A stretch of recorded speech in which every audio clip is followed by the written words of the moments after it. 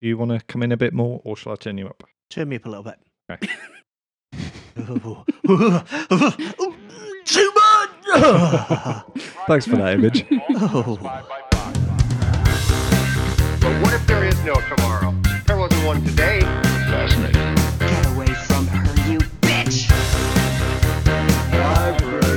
I'm Batman. Do or do not. There is no try. Hello and welcome to episode 101 of the Nerdfest podcast. This week's nerds are John Farthing, Andy Chandler, Peter Johnson, Dan Watkins, and I'm Hazel Chandler. We have got a bumper episode for you today. We're going to be belatedly celebrating recording 100 episodes with some fun and games, and we'll be creating the Nerdfest Room 101. So let's start our show.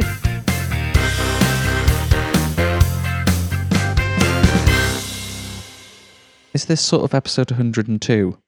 Yes. Because our live podcast festival one didn't have a number, did it? Yeah, No. so technically we're 2 out, but Yeah. you know, Okay, that's fine. I just figures don't matter, do they? Not really. Not really, no. But I think it's 100 episodes. Like, Yeah. more than 50% of podcasts don't get more than 10 episodes through. So I think we should celebrate. Peter, as the editor, do you remember when we were able to do 2 episodes in one day because we were so efficient? When it didn't take us 3 hours to record a single episode. Yes. That was much easier. That back before I joined the podcast. How many episodes your have I been fault. on, Peter? Don't answer that because that might be coming up later. Oh. Okay. I don't actually know the answer. I was only going to guess. I remember episode 1. Hazel had just seen Thor Ragnarok and possibly RoboCop for the first time. Mhm. Mm-hmm. You can say that's not on the quiz. That's fine. Andy didn't exist. He That's didn't true. know. Are you saying he only existed once Hazel had imagined him? I mean, she would tell her Oh, what about the experiment? about Andy not being real. He's too good to be true. That's what Hazel Yeah. would say. What? I prefer the term artificial intelligence. I was being built in a factory when you recorded the When you first say episode. artificial, and when you say intelligence. Did you guys do a weird science experiment? Yeah, I mean, visually he looked like Kelly LeBrock, so... And you know the bit where her boobs get bigger? And I mean, if you're not happy with any part of Andy, if you like it to expand or contract, we can do that. Don't answer that. No, I'm not. I'm going to swiftly move the subject. So, yeah, it is episode 101, but we are going to be celebrating 100 episodes because, well, I think you were all very nice and said, because I couldn't make the last episode on account of being under anaesthetic,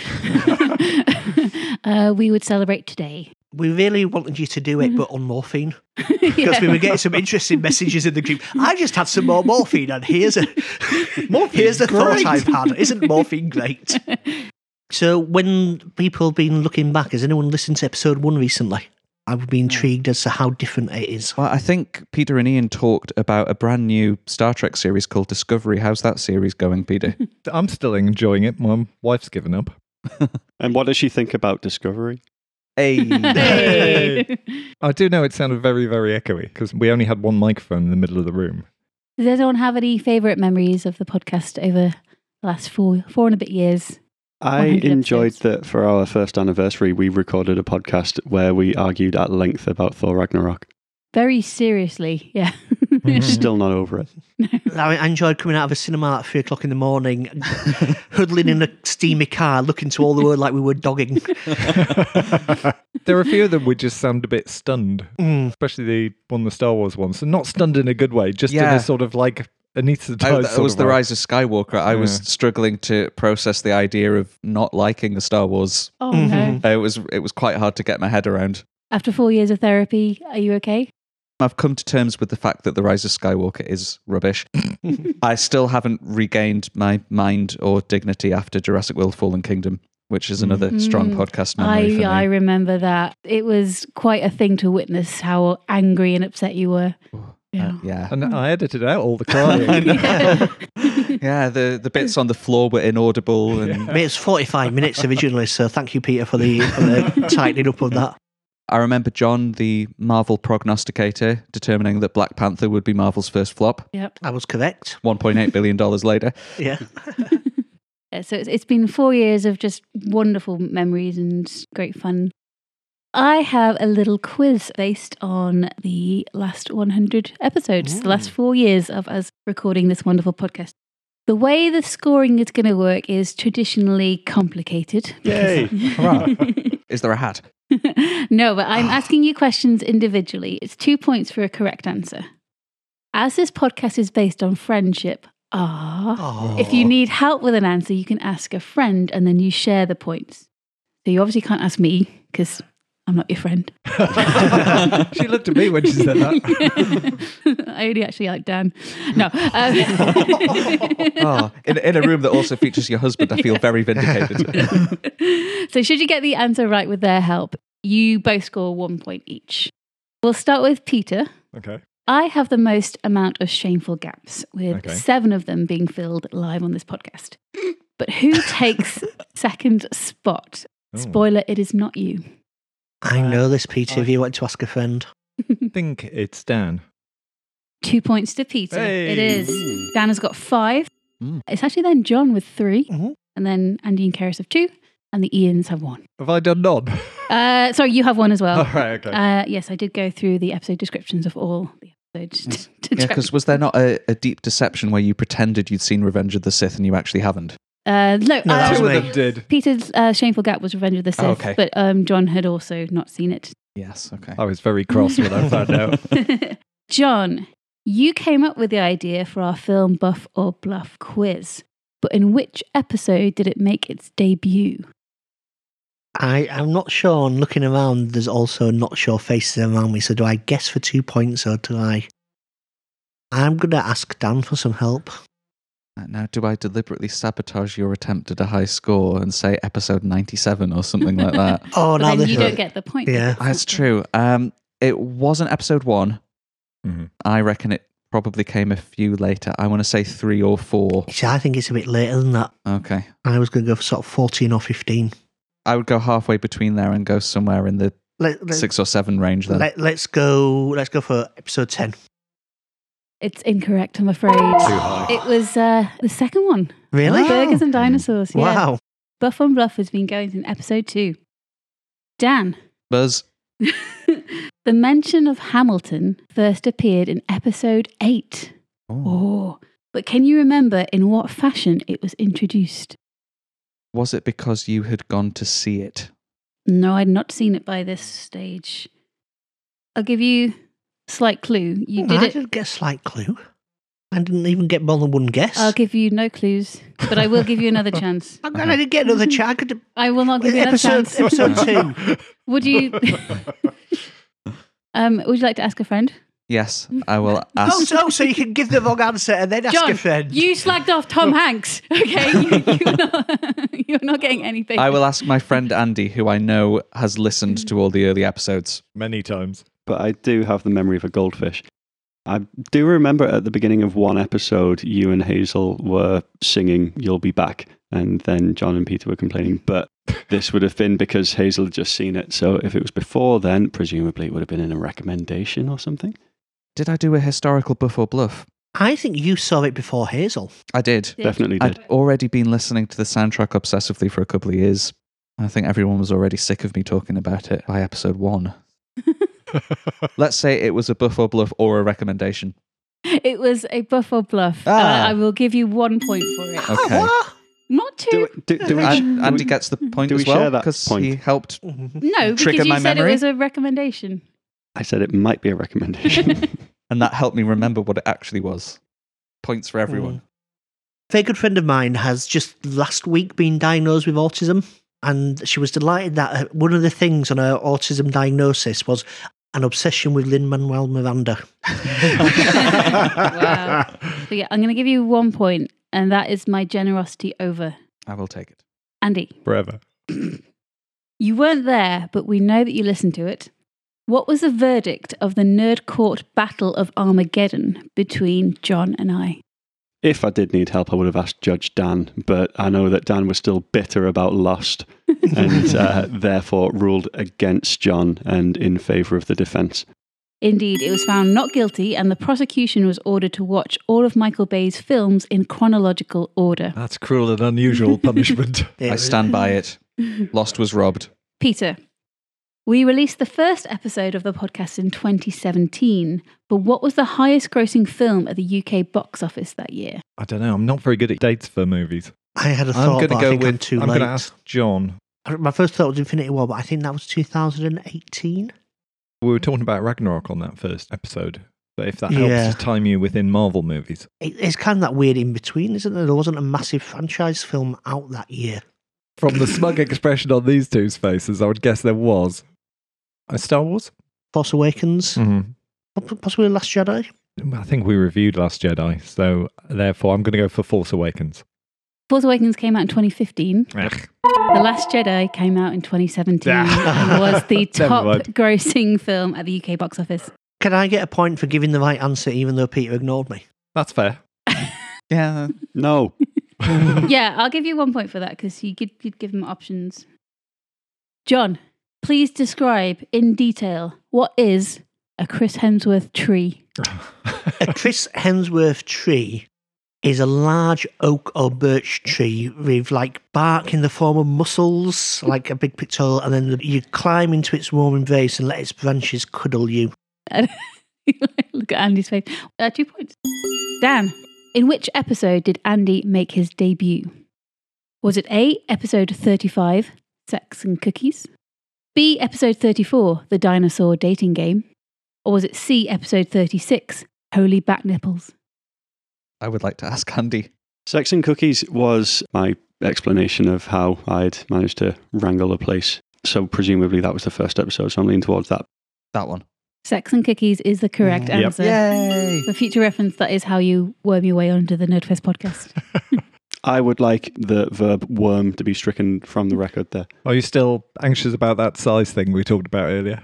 It I doesn't would like Peter's remark stricken from the record. it does make me worry about the number of guests on the podcast she does. So. That's a lot of cookies. Andy, what was the first episode that we recorded online in lockdown called? Was it A, The Long Dark Night? Was it B, We're All in the Void Now? Or was it C, Groundhog Day, Groundhog Day, Groundhog Day? Does anyone know? I know. Am I allowed to? You can ask a friend. Both Dan and John know. Who's my best friend? Who do you trust? I mean, I trust Dan personally. Are you confident, Dan? I am leaning towards We're All in the Void Now, but I would like to defer to Mr. Watkins for confirmation. That is the name that I remember existing. Team Andy and Dan would like to go for We're All in the Void Now. Team Dandy is correct. Yay! A point each for you. So currently we've got Peter on 2, John on 3, Dan on 3. Andy is currently leading with 4. Didn't put a stop to that. So actually listening to the podcast helps. Apparently so. So your last question each. Peter, you presided over our How Deep Is Your Nerd quiz in the episode which saw Andy and I battle John and Louise. Who triumphed? Oh, I'm terrible at 50-50 things. I'm going to guess you and Andy. Correct. Andy and I are a better couple than John and Louise. John and Louise never talk, obviously. We do text each other from the next room quite often. To be fair, it was very close. We only won by 1 point. John, episode 43 was called John is Very Sorry. What were you sorry for? There's so many choices. God, there's such a list. Can I narrow it down? Did I insult an individual, an area, or a country or continent? None of the above on this particular episode. Because I would have guessed something else for that, for the thing you've been insulting. I was thinking of John versus Australia. Yeah, same here. Yeah. I was thinking John versus Scotland. He has had to apologise to Australia, America and Scotland so far. And those are the ones I can remember. Those are the ones he was willing to apologise for. Yes, but this was something during the episode. I mean, I put it away when you asked. I'm going to ask Andy. I think you were terribly hungover during the recording. There was one episode where I was massively hungover. Yes. I'll go for being very, very hungover. Correct. You and Andy get the point. We recorded the episode at 6 p.m, 4 hours later than we normally did, just to give you a break. and you'd only stopped drinking 12 hours earlier. When asked what your recommendation was going to be that episode, you replied, "I have been slowly watching the disintegration of my brain cells." To which Dan replied, "So Mandy again then." Wonder why I was so hungover. Alcohol, probably. Alcohol, yeah. Dan, Buzz. what was special about Keris's first appearance on the podcast? It was our special live episode on the Newcastle Improv Festival. It was. That is correct, yes. Did we start recording, I think, at 11 o'clock at night? We did, Yeah, we did. Again, we'd done a show earlier in the evening and then watched a show. How was Dan still awake? I don't know. So going into this final question, Peter is on 4, John is on 4, Dan is on 5, Andy is on 5. Ooh. Andy, during Dan's Getting to Nerd You quiz, Dan asked John, what is the nerdiest thing he has ever done? What was it? There seems an obvious person to ask about this. You can ask, but you won't get an answer because I genuinely can't remember. I don't know either. John, what's the nerdiest thing you've ever done? I visited New Zealand and had an orgy with the entire tribe of dwarfs from The Hobbit. I would like to... They did that, and then I made them do the washing up after. Can I rescind my request for help? Nope, that's your only chance, I'm afraid. Or was it watching Mandy 9,000 times in a row? Oh, God. Hobbit orgy. Hobbit orgy or nothing. No, that is A hobbit hole not is correct. small and very damp. That is not correct on many levels. John's answer was dragging Louise across Los Angeles to take hundreds of photos of anything that might have been used in Blade Runner. Yeah, that is correct, yes. The Bradbury building. Mhm. Should have taken it to Billingham. She quite enjoyed it, though. What, Billingham? Love you, Louise. Thank you for putting it with me. I mean, there's a chance she's left me the week between recording and editing. But if not... Okay, so at the end of that round, Peter and John are tied losers on 4 points. Mm. Dan and Andy are joint leaders with 5. So I have very, very, very quickly come up with a tiebreaker question. As it is the 100th episode, I'd like to bring back another feature for the winner. Oh, no. No. The bag of fun. If we still have the same scoring system of 2 points for a correct answer, does this not mean that John and Peter are still in play? No, this is winner takes all. Damn it. Nice try. Okay, so this is a kind of a closest to. How many minutes was the first ever episode of the Nerdfest podcast, which is called The Future of Law Enforcement? 43 minutes. 187 minutes. Can John and I have a guess and see who's Crap, I have to do closest? maths now. No, I know who's winning. I reckon 95 minutes. I reckon 64 minutes. Peter is the closest. Peter wins the sack of fun. Goodness for that. Hang on, that was a tactical error. 66 No, I wasn't minutes eligible. and 32 seconds. So, Peter, please open the sack of I fun. was not eligible to compete in this one. Oh. No looking. Mandy. Got a copy of that. Okay. I've just seen it. Ant and Deck in Alien Autopsy. Oh, wow. Now what a stinker that is. Has anybody seen it? I think I have. Wasn't good. Do you want the souvenir copy? No, thanks. Well, I'm sure you'll enjoy that, Peter. Mm. Do report back. I know Keris speculated on whether she'd enjoy all of the things in that sack of fun. I don't think that's probably true. No, there's a few treats in there, but mainly tricks. Isn't there a Mrs. Brown's Boys in there? I think Mrs. Brown Boy's season 1 is in there somewhere. Yeah. Yeah. So you have had a lucky escape. Excellent quiz, Hazel, and an outstanding outcome.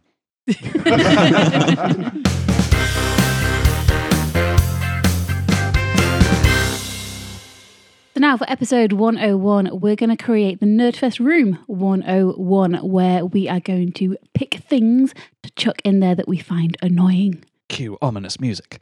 Can we chuck John in there? Oh, look at his little face.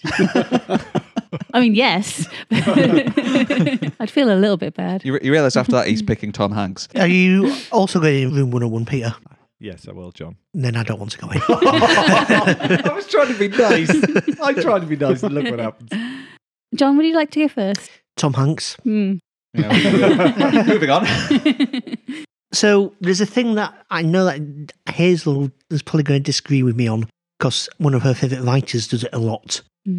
But what I really hate is a film or TV show that starts with an exciting sequence, an action sequence, and it goes 12 hours earlier or last week. Oh, yeah. It limits the narrative because you know who's going to be alive at that point. You know where it's heading towards. I'm not talking about films like Pulp Fiction, which play with narrative a lot and kind of do that in some way, but in an interesting way. But it's just a shorthand excuse to put an action sequence at the beginning and also an acknowledgement that the next half hour is going to be quite dull. There was a time many years ago where it was really interesting and really original. My favourite episode of Firefly starts with Captain Mal Reynolds the gas? collapsing out of gas. Yeah. And then it cuts back so you see how they got to that point and then it carries on. But now pretty much every show and movie does it and it's not really clever or original anymore because everybody does it. Bond movies used to do a slightly different thing, which is they'd end the previous mission and you'd see that. So that was a reasonable excuse to just show the exciting action sequence. But it doesn't feel as lazy then. Yeah, it's kind of the freeze frame. Well, I guess you're wondering how I got here. Yeah. Can you add an amendment to your 101 admission in that Aaron Sorkin can still do it? Aaron Sorkin can still do it. Has he done it in recent things that he's made? Or are you just thinking West Wing era? Because that was long enough ago for me to qualify in the clever and original. Did it in the newsroom. Yeah. Has he done it in any of his films recently? Don't think so. I haven't seen the Ricardo's film yet. The Chicago 7 has flashbacks in that you start in the trial and you get flashbacks to it happening. That's a different thing. That's a different thing, yeah. It does feel like the kind of thing that a producer would come in and force upon the filmmakers. This is boring, we need to start with an explosion or the audience won't watch, and it's a little bit insulting. We can just get into a story and slowly build up to something. It doesn't have to start with something that's attention grabbing. So is it allowed to go into room 101 then with the Sorkin amendment? I say yes. Yeah, I say yes to with the amendment. Obviously I say yes. I'll say yes. I abstain. Room 101 it goes into. Sound effect. I assume we just send a memo to every Hollywood studio tomorrow. And Yeah. they That's do how it that. works. It's legally binding. John, do you want to choose someone to go next? Peter, would you like to go next? Sure. Is it the sack of fun? It is now. Mine is cliched music choices in movies and trailers. Both the tiny and predictable number of songs that get used all over the place, but also the styles that have been more recently used. For instance, since it was featured in Platoon, White Rabbit gets wheeled out for anything to do with the Vietnam War. Yes. It's useful shorthand, but it's also very unimaginative. Corner Screen Rant, these are a few of the top offenders. Low Rider by War. Oh Yeah by Yellow. Bad Moon Rising by Creedence Clearwater Revival. All Along the Watchtower. Walking on Sunshine. Staying Alive. Bad to the Bone. And Born to be Wild.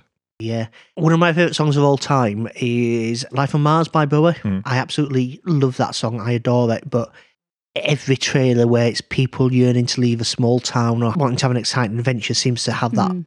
Licorice Pizza used it. And I'm thinking, oh, it's great, that song. But then I'm thinking I've heard it in 4 or 5 other things over the last year. I remember when we were trying to choose a wedding song and we're like, oh, we really like this one. And then we discovered it's used in a sofa advert, which they all use all the time. We're like, oh. Yeah. How do you feel, Peter, about slow down acoustic versions? That was part 2 about complaining about, was the style. For a while, you used to get the wispy girly voice singing a cover of an 80s or 90s song. The John Lewis advert syndrome. Yeah. But now it's a moody dystopian version instead. Yes. Yeah. Where they take on something like Girls Just Want to Have Fun or Take On Me or something like that and do a slowed down version of it. I think Matrix Resurrections even did that with White Rabbit. Yeah. Right, okay, and it had these weird... Oh, actually, no, things. that's a very new thing, which is what they do is they have the original vocal, but a totally different background track. So that's an interesting little twist. They've just discovered which now everything will do. Okay. But does the Matrix get a pass because it does actually have a white rabbit in it? I think that just makes it on the On the cute nose. little bunny nose. And it's not so much the idea of doing a cover, it's just that every trailer is doing the same thing. A good cover's good. I enjoy, like, the Disturbed cover of Sound of Silence is great. Yeah, the classic one of those is the Gary Jules version of Mad World on That's Donnie exactly what Darko. I've got written here on in my notes next. Yeah, it's just the predictability. That's the main thing. Yeah. Oh, the other little bonus thing is that noise you get halfway through every single trailer. Yeah. Oh, is that the bass drop? Yeah. So you get like a quiet little moody thing, and then you get, and then, oh, shit's got serious, and the music becomes 2 or 3 times as fast, and you get the action sequences. And every trailer follows the same format. Trailers are all slave to convention, and they'll all fix upon the thing. After Inception, with the big blaring horn, that got used in every other trailer. Trailers can just fuck off in general, I think. I had that weird thing with the, do you remember the Lord of the Rings trailers? Yes. That used I know what you're thinking of. the music from Requiem for a Dream. Which I, watching it at the age of 13, did not know and just assumed it was the music from the Lord of the Rings trailer. I had this weird churning in my gut when I watched the Lord of the Rings trailer. And then if you watch Requiem for a Dream, which I'd done maybe a few months before, that music is over this awful, gut-wrenching scene of drug abuse and humiliation, and then suddenly it's there for Orcside. You kind of like, this little sense memory kicked in, and I felt really uncomfortable watching that trailer, and I had no idea why until it clicked.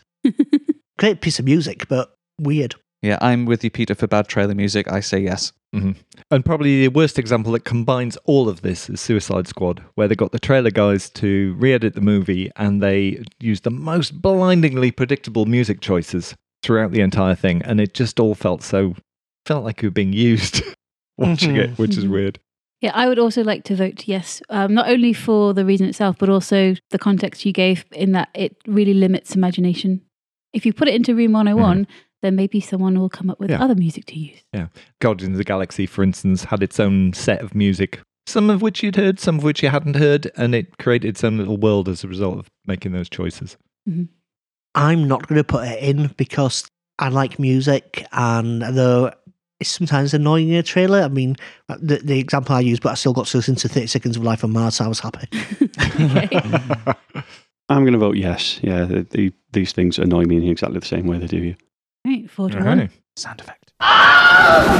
You know, you don't all need to say sound effect because you've done it twice now in the lobby. Sound effect. I will put sound effects on.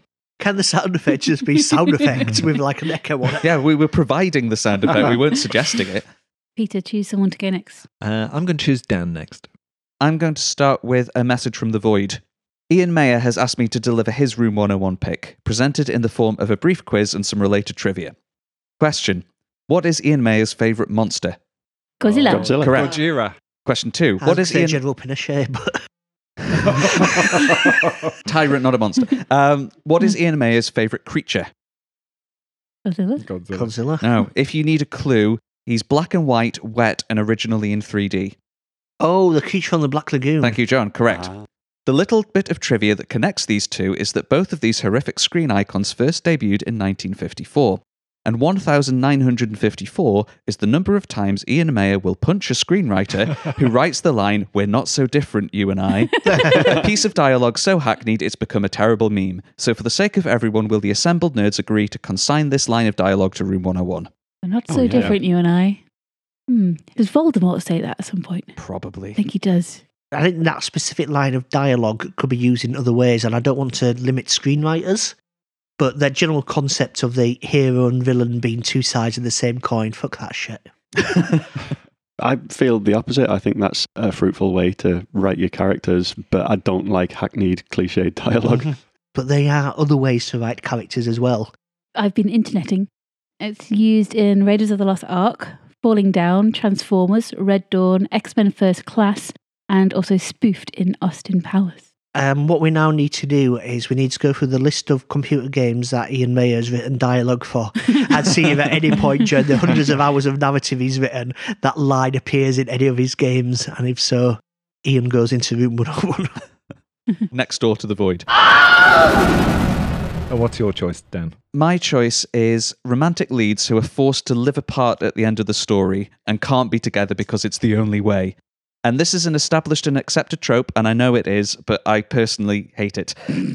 So some examples. His Dark Materials, at the end of those books, Lyra and Will can sit on the same bench in Oxford, but in different parallel worlds. Never in the same one. Hate it. They could just be happy. Pirates of the Caribbean, Elizabeth and Will at the end of the third one can only see each other once every 10 years, and that's it. But we had to be miserable with the rest of the Pirates of the I Caribbean know, yeah. films. They should as well. They do fix this in the fifth one, but still, hate it. And even in the Harry Potter books, after Dumbledore's funeral, spoilers, in the sixth one, All Harry... of the spoilers. I know, I don't care. It's been years. Harry dumps Ginny to go and find Horcruxes because he can't do that if they're a couple for some reason. Oh yeah, that was bullshit. Hate it. Smallville, Lana Lang gets kryptonited. And I don't mind if one half of a couple gets killed off, but if they're both alive and the plot resolves with they can't be together, I have to headcanon an extra ending where they do end up happy together. Learn to embrace the misery, Dan. No! A sad ending can be very good. No, it can't. Happy ending, please. We've seen Andy's movie choices. I'm torn, much like Heartbreak, because I don't agree with your point, but I do agree with your sentiment. But no, I can't put that into Room 101, I'm afraid, because sometimes it feels more real to keep them apart. Yes, I know that, but I hate it. It does feel more real sometimes, but sometimes it feels really, really engineered. Like the Smallville example where Lana Lang gets kryptonited because she didn't want to be in the show anymore. And, if I come into the future of you, I'll kill you. And then fucking, yeah.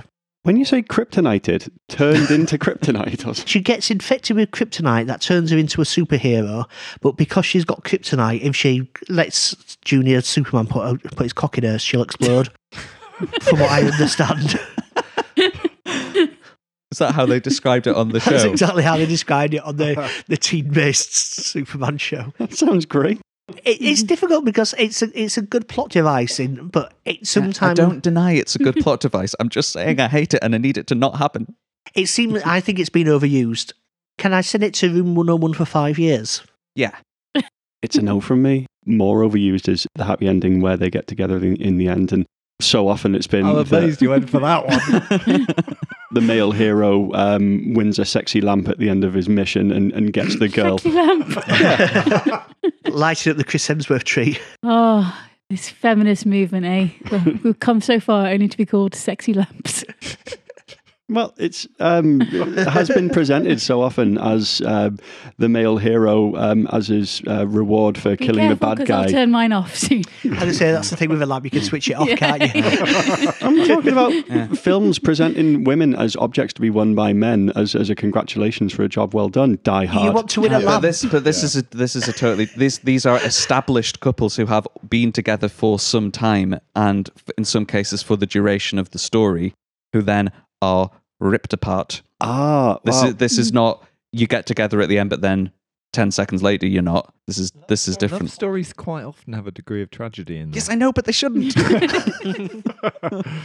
Yeah, but the thing is, if they all had happy endings, I would be happy. I have a similar thing with long-running series where they just continually throw obstacles to stop the two characters getting together, because that would be the end of the series. Because it all fell apart as soon as they actually got together. Yeah. Castle being the most obvious. Frasier Yeah. and Friends to some extent, I guess. Peter, are you gonna quell I'm Dan's not going to heart? put it in Room 101. It's fine. I was fighting a I'm losing afraid. battle there. Yeah, and the bad news is, Daniel, that I'm afraid you can't stay in this room to do the podcast with us anymore due to some weird magic. We're not so different, you and I, John. All right, Dan, choose someone to go next. Andy. I choose Andy. Thank you. I feel like a Pokemon.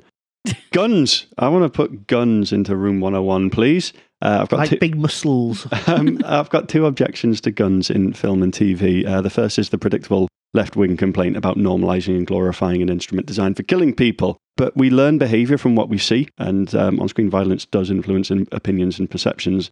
And in real-life situations, an individual is likely to draw upon stories that they've watched.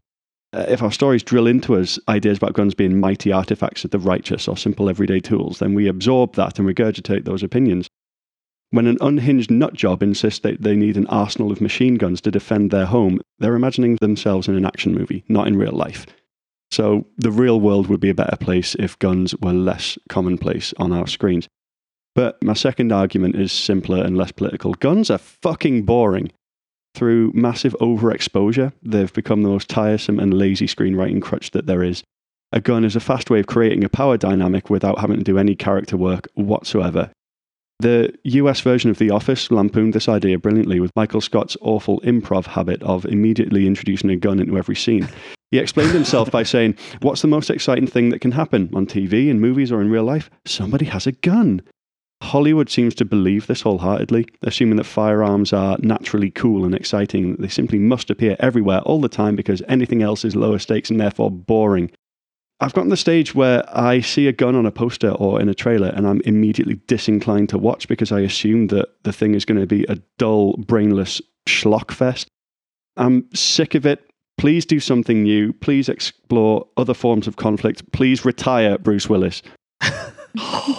Right, see, the thing that came to mind for me with that is The Punisher. I didn't watch the Punisher series for pretty much the reasons that Andy gave there. There are ultra-violent gun nuts who wear Punisher t-shirts, and that is because of the character of the Punisher. So I entirely see Andy's point here. And they lose their impact through overuse. I'm thinking not of films and TV, but the Uncharted games, which I love playing, but my goodness, Nathan Drake is a mass murderer. Yeah, we've talked about this. Is it narrative dissonance? Is this the thing, particularly in computer games?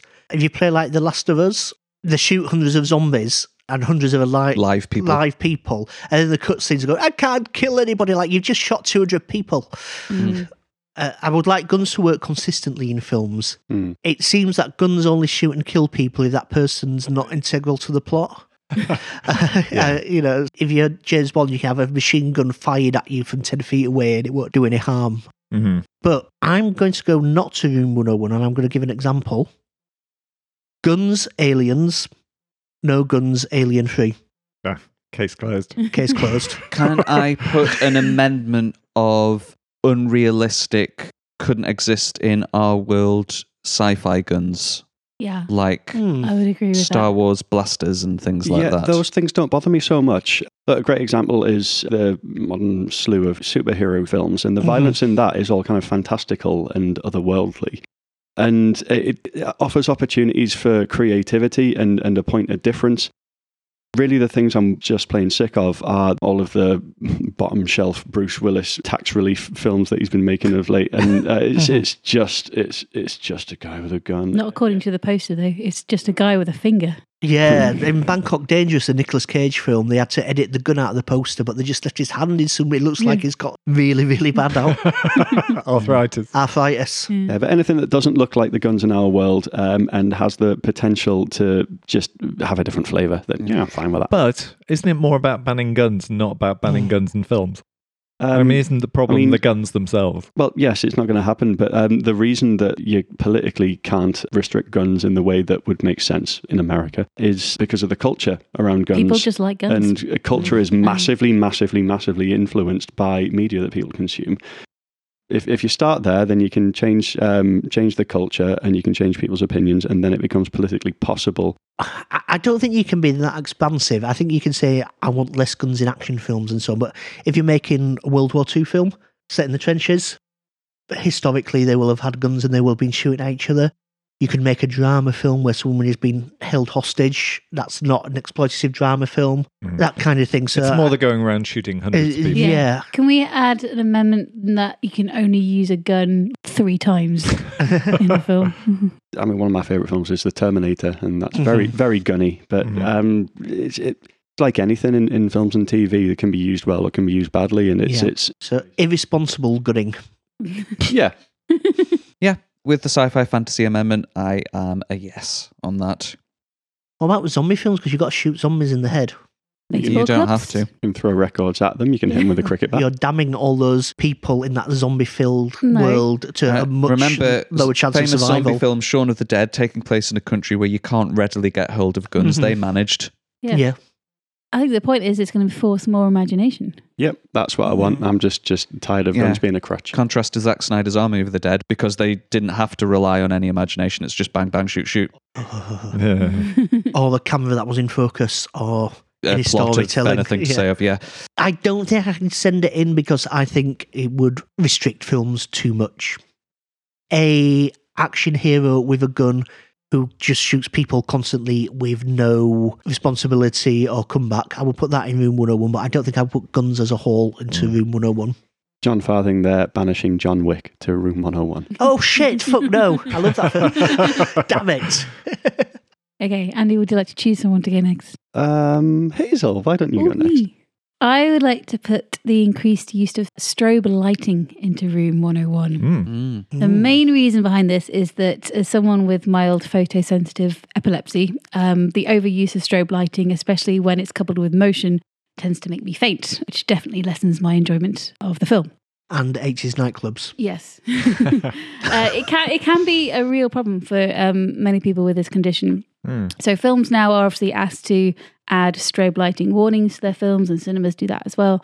But it means that people who suffer with this condition, depending on how serious the condition is, they're asked to forego any movies that they want to watch, which contains it, which feels a bit like victim blaming. There is quite a high percentage of people that have that to some degree, isn't there? It always seems odd to me that they do something that knowingly can cause health effects to people. Yeah, and I want to try and offer a reasoned argument because there is now a limit. There's a threshold that you can't go beyond, but it can be ignored. There's a famous incident in Japan in 1997. It's an episode of a Pokemon anime. Yes, I've Electric heard of this. Soldier Porygon. It featured a scene that depicted a huge explosion using extremely bright flashing red and blue lights with a strobe effect at 12 hertz, causing 685 children to be sent to hospital. Yeah. And that episode was never broadcast here for that reason. No. So the fact that it's been managed is great, and I do understand the reason that strobe lighting is commonly used, and that it's used to make things more exciting and maybe build an atmosphere, make explosions look much bigger than they would in real life. But even under a managed threshold, it can have detrimental effects on the people who suffer. It all depends on the frequency at which the light flashes, and the intensity of the light source and how close you are to it.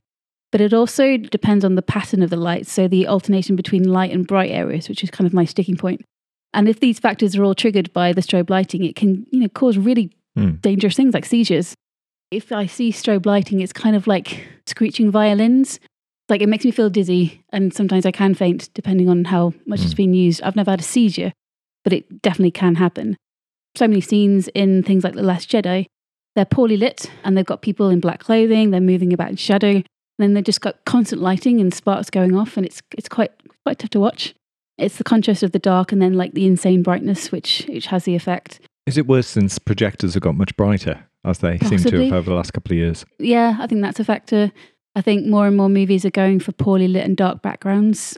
Terminator Dark Fate, I remember, I was like, I barely see anything in this film. Yeah, a lot of the you can't see is the projector. They turn the bulb down to try and save electricity and make it run longer.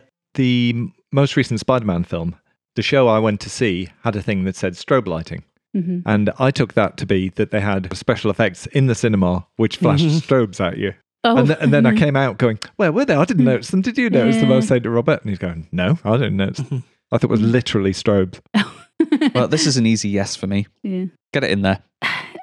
It's hard because I understand filmmakers' desire to want to create an atmosphere, and maybe they want to make people feel uncomfortable, like Blade Runner, for example. They want people to feel that dystopian and then like sense of consumerism as well, and they use strobe lighting to do it. And I also understand because in this age of, everything's on screens for us and they have to try and hold our attention, and so many adverts are now like flash, flash, flash, flash.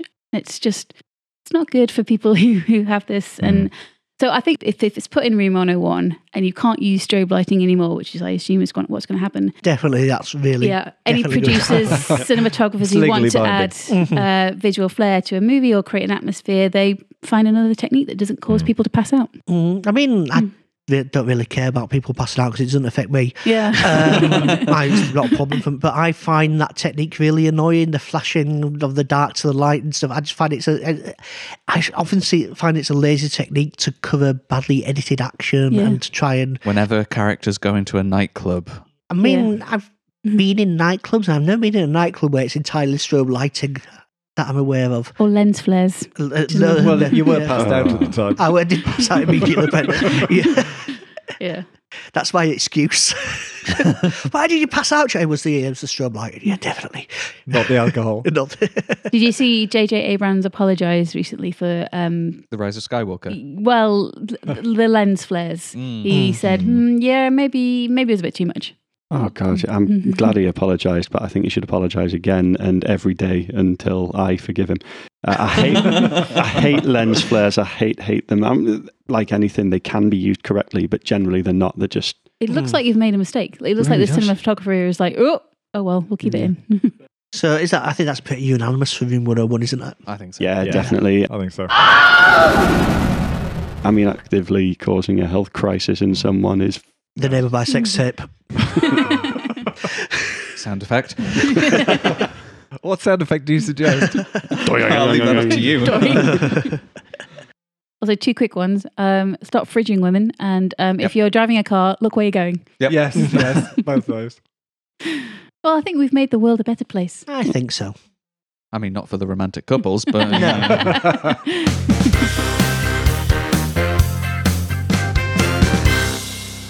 Dan, you have a quiz. I do. Since we've had 100 episodes, I've got a quick quiz for you all. I have some things that came in at number 100 on a top 100 list. So I'll tell you the thing that came in at number 100. You tell me what the top 100 list is. So, for example, if I said Ghost Rider Spirit of Vengeance, the answer might be the 100 greatest Nicolas Cage films. Yes. It would be higher. I know, but I couldn't think of 100 Nicolas Cage films to put at... John probably could. I know. So, anyone can answer. Get your buzzer noises ready. Number 1, Reservoir Dogs. Buzz. John. 100 greatest independent films. Think broader. 100 greatest films? Correct. Point for John. Number 2, Do Not Adjust Your Set. Buzz. John. 100 greatest comedy shows. Incorrect. Buzz. 100 greatest things Andy has never heard of. It might be, but no. Peter. 100 greatest 60s TV shows. You're getting closer. Think of the audience. Buzz. 100 greatest children's shows. Correct, John. Number 3, Pokemon Go. Buzz. Andy. 100 greatest mobile games. I'll give you that. 100 greatest video games. Number 4, The Andorian Incident. Buzz. 100 greatest Star Trek episodes. Correct. It is the 100 greatest Star Trek episodes according to the Hollywood Reporter. Number 5, Zippity Doodah. Buzz. Andy. 100 greatest movie songs. Correct. As voted by the AFI. So we're halfway through. It's 2 points to Andy, 3 to John. Number 6, Edna Mode.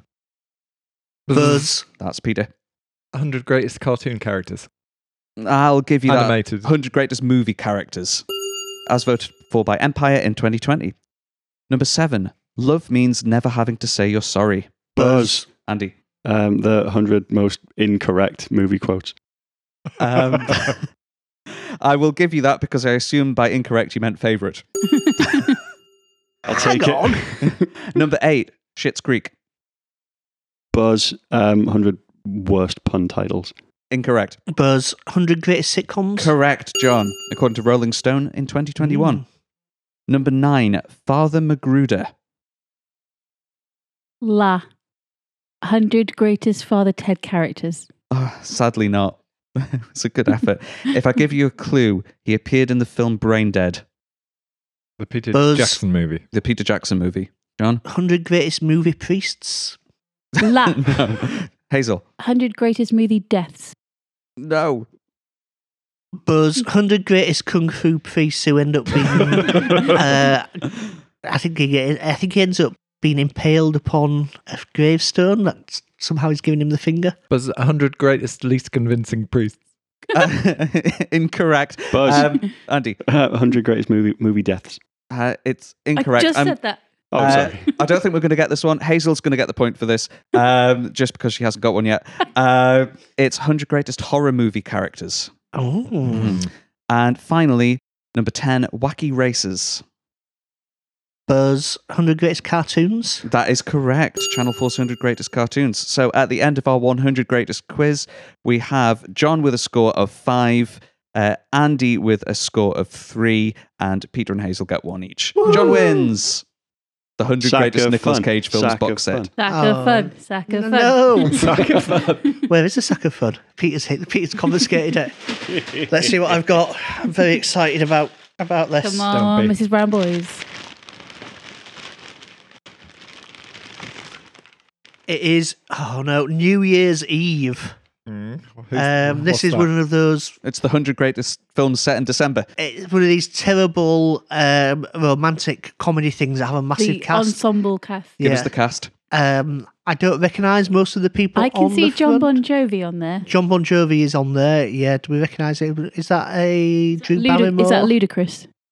No, it's quite sensible. Definitely. No, it looks. Yeah. Doesn't it have a list of who's in it somehow? It does, but it's printed in a terrible font. I can't read. Let's see who's in this. Let's have a look, John. It does look like one of those Agatha Christie movies from the 80s. I can see Ashton Kutcher, Halle Berry's there. Zac Efron. I think that's Jessica Biel. Is that Robert De Niro? I'm not sure. Seth Meyers is there. Yeah, that's Robert De Niro. Oh, Jesus. They've all been airbrushed to oblivion. And 2 glasses of wine. 2 glasses of wine appear in the film. Speaking of inanimate objects that should appear in films, I haven't talked about Geode yet.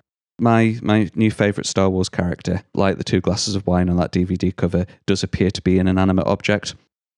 He's in the High Republic series of books that are set hundreds of years before the films. His name is Geode, and he appears, to all intents and purposes, to be a big rock.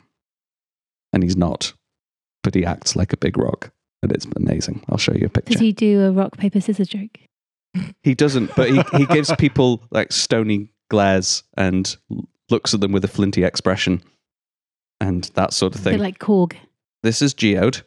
It looks quite rocky. That is... He is, he is a rock to his friends. Right. Call that a mound more than a rock, but yeah. A plinth could be acceptable, but he's actually a Vintian from the planet Vint. He's a bit of a party animal. He likes the ladies. He's an excellent ship navigator. He's a rock. He's not a rock. I mean, he is a rock, but he's... Is he played by the rock? If he gets a film series or a Disney Plus, if Boba Fett can have one, Geode can have one. Would anyone know if The Rock played him, because he doesn't move and doesn't talk? Well, he must move because he deflects blaster bolts, he saves hostages, he navigates his ship, just nobody sees him move. Is that a slight on the Rock's acting? And in terms of dialogue, most of the time Geode sensibly says nothing, or he's lost for words, or he just sits there stone-faced. How does he entertain the ladies exactly? Nobody knows, but He's rock hard, John. Yeah, he must be. But yeah, he just kind of stands there and flirts with them, and Star Wars needs to stop. Yeah. All except Geode. Geode will go on forever. Do you remember how there was like the Star Wars extended universe? It all went a bit crazy and batshit. Then Disney came in and said, no, we're going to get rid of all this because it's insane and we're going to start over again. How about a big piece of rock? Quote, Geode responded with his typical flinty stare. They just want to write rock puns, don't they? Yeah. Yeah. They sat in the cockpit of the ship in what he reckoned were varying degrees of numbness. Geode had shut down completely, saying nothing. He gave his companions a flat look. Oh, dear. It's absolute nonsense, but it's the best thing I've ever seen. And if anybody's been watching those Elmo videos on Twitter where Elmo's friend on Sesame Street has a pet rock and Elmo cannot understand because it's just a rock, this is Geode. All hail Geode.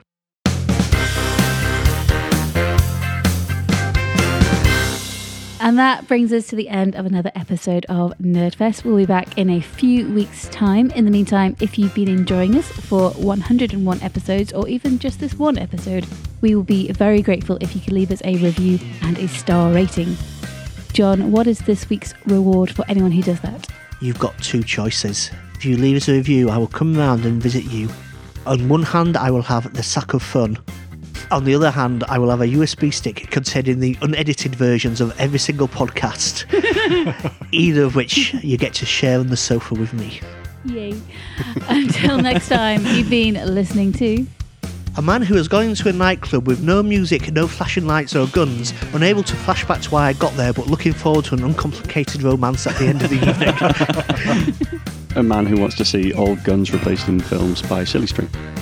Or walkie-talkies like Spielberg. Hang on, you didn't make it clear that was the option. I changed my mind, it's going in. And a man who's always accompanied by a noise going... Sound effect. A man who's pretty confident this will end up on the 100 greatest Nerdfest episodes. At number 100. And a woman who, if she had to have many of her shameful gaps filled, she's glad to do it surrounded by her friends. Oh, I think. See you next time. Bye-bye. Bye. Bye.